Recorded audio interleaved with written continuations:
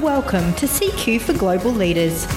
Join cross-cultural leadership expert Dr. Tom Verghese as he offers perspectives and strategies on the issues affecting global leaders in the ever-changing world of global business. Welcome. This is Tom Verghese. I'm joined again in this podcast by Dr. Jürgen Strauss. Welcome, Jürgen. Thank you, Tom. It's good to see you again, and welcome to the listener. What are we going to talk about today, Tom? Well, I thought in this episode, what we should do is take a deeper dive into the first component of cultural intelligence, which is CQ Drive. Right. That sounds fascinating. So what's CQ Drive? Well, I think CQ Drive, if you think about the motivation.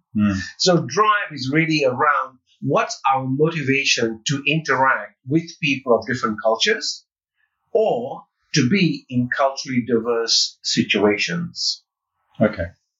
Where does that motivation come from? So often somebody might get an assignment and post it overseas into a different culture. So is that enough motivation, or is there a different way to motivate themselves simply more than the incentive?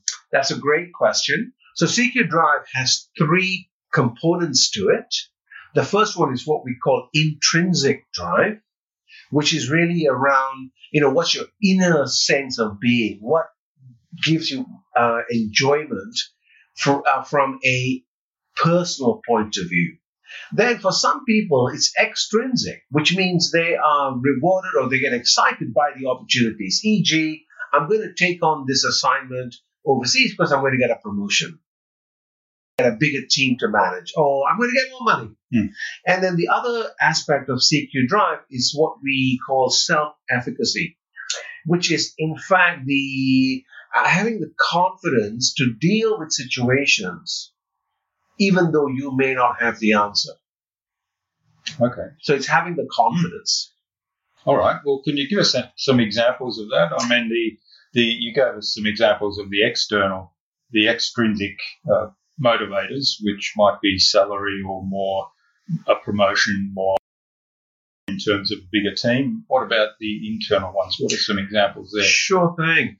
So let me just give you an example, in fact, of someone I was working with quite recently. A few months ago, I was having a briefing session with the scientist who had been sent from Germany across to Australia on a one-year assignment.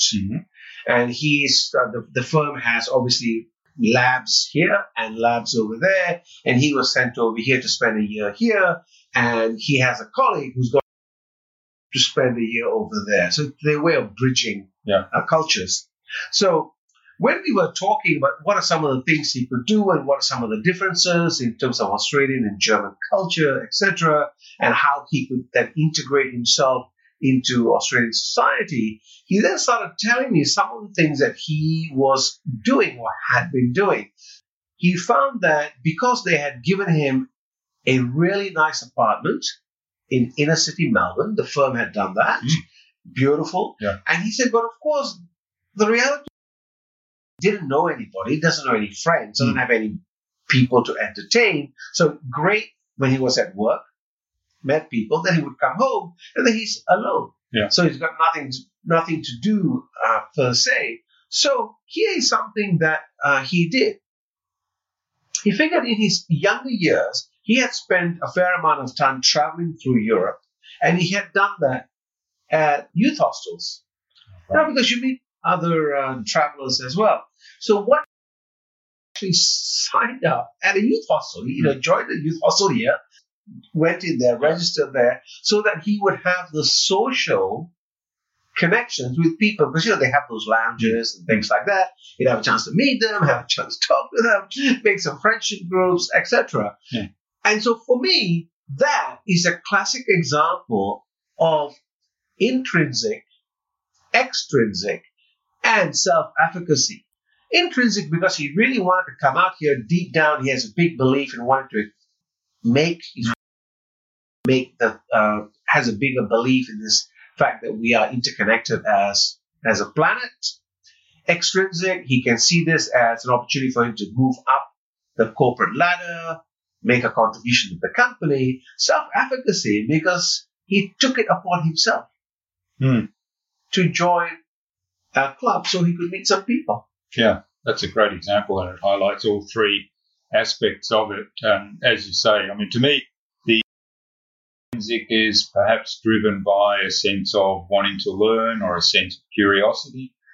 The extrinsic is some external reward or recognition that would come as a result, and the self-efficacy is actually taking action yourself, taking it upon yourself. And also, how much does sustainability, I'm not sure sustainability is the right word, but if I take some action, is that action going to be sustainable? So let's say joining a youth hostel, is that something then regularly visit those lounges or the hostel itself or their events so that I keep exposing myself to all the other people that are there?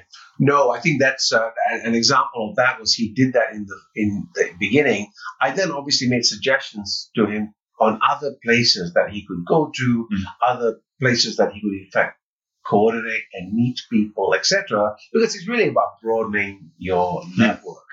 Now, and how sustainable is it? I think that's a good question, because one of the challenges, which I think is important, and this shows up actually in the assessments that we can do, is sometimes, and I'll give you an example.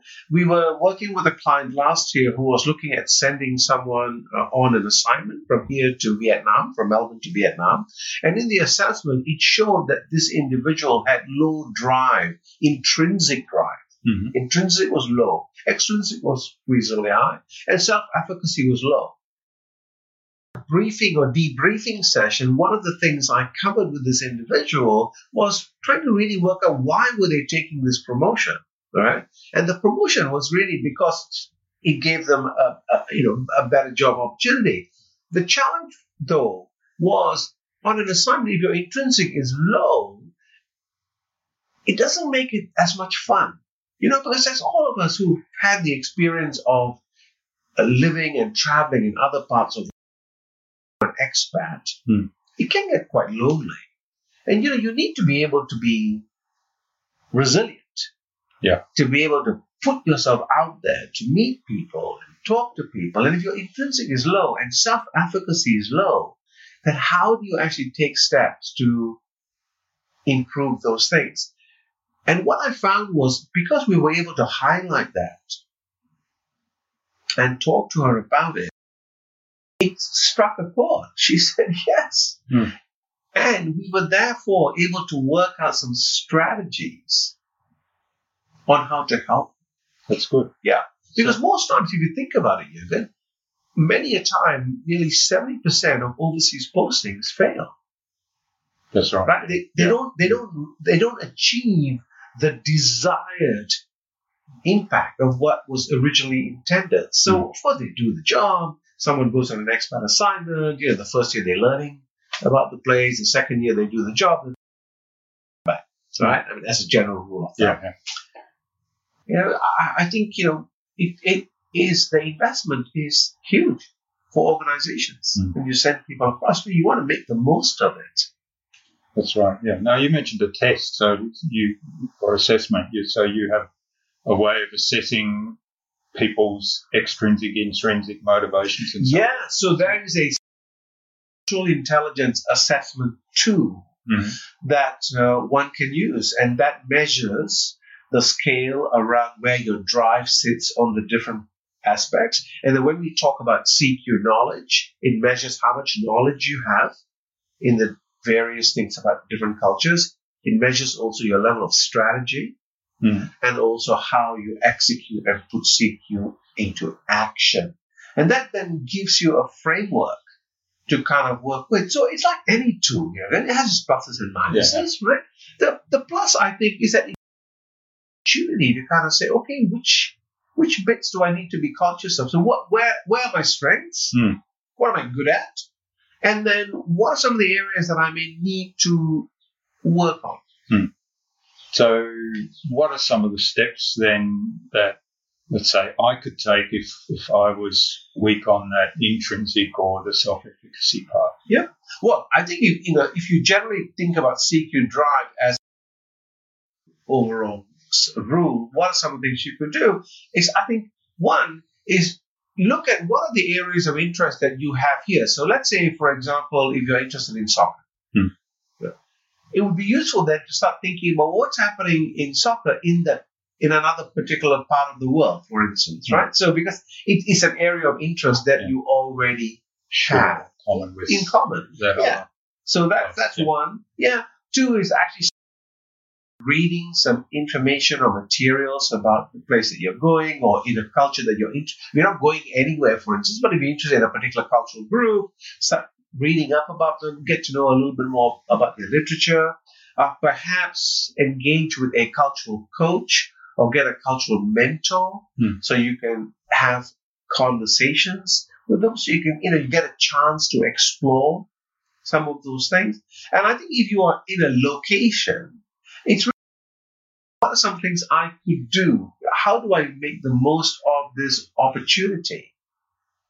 So looking at a personal gain from a self thing rather than the exterior. So approval of somebody else, whether that's in the form of a salary increase or a job promotion or a bigger team. Yes. I think those are all bonuses that come along with it. Yeah. But ultimately, it is you who's driving it, right? So I think, as we talked about it in our earlier podcast, self-awareness. Whether you're a leader or you're a team player, and especially in a cross-cultural situation, that ability to reflect, what I talk about, stepping out of yourself and looking back in, that is kind of important. And if you can do that, or if you can develop it, how do we develop mindfulness? Yeah. Now, how do we be aware of what's happening and what is normally referred to as situational awareness?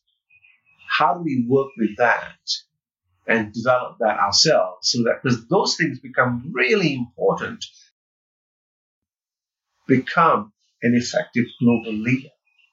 Yeah, and also having that ability to look back on yourself from an outside perspective gives you a bit of an insight into how other people might see you. Correct. In particular, in that other cultural environment that you're now in. Yep, indeed.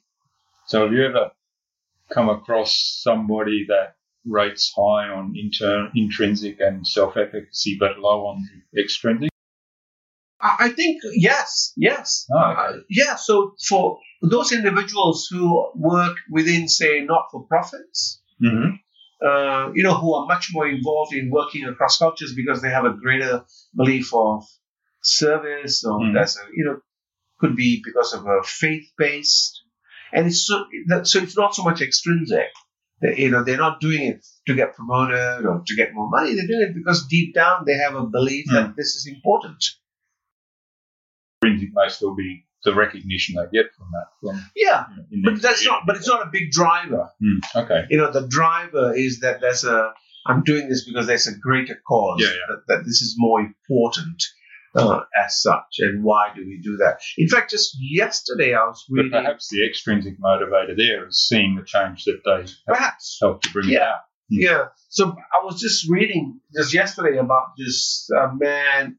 It was an obituary in the newspaper, and how he had taken a trip to, I think it was Rwanda, and he was in the 80s and was touched by the slaughter of elephants there, Tanzania, around there, and came back. He was a scientist, an engineer. Came back to Australia, sold everything up, relocated to Africa, and went about setting up like an elephant reserve. Safaris, and I did that for 20 years. I found it very, very difficult because he was going against the poachers and the hunters, and at one stage I think his lodge was burnt down. He had to rebuild it.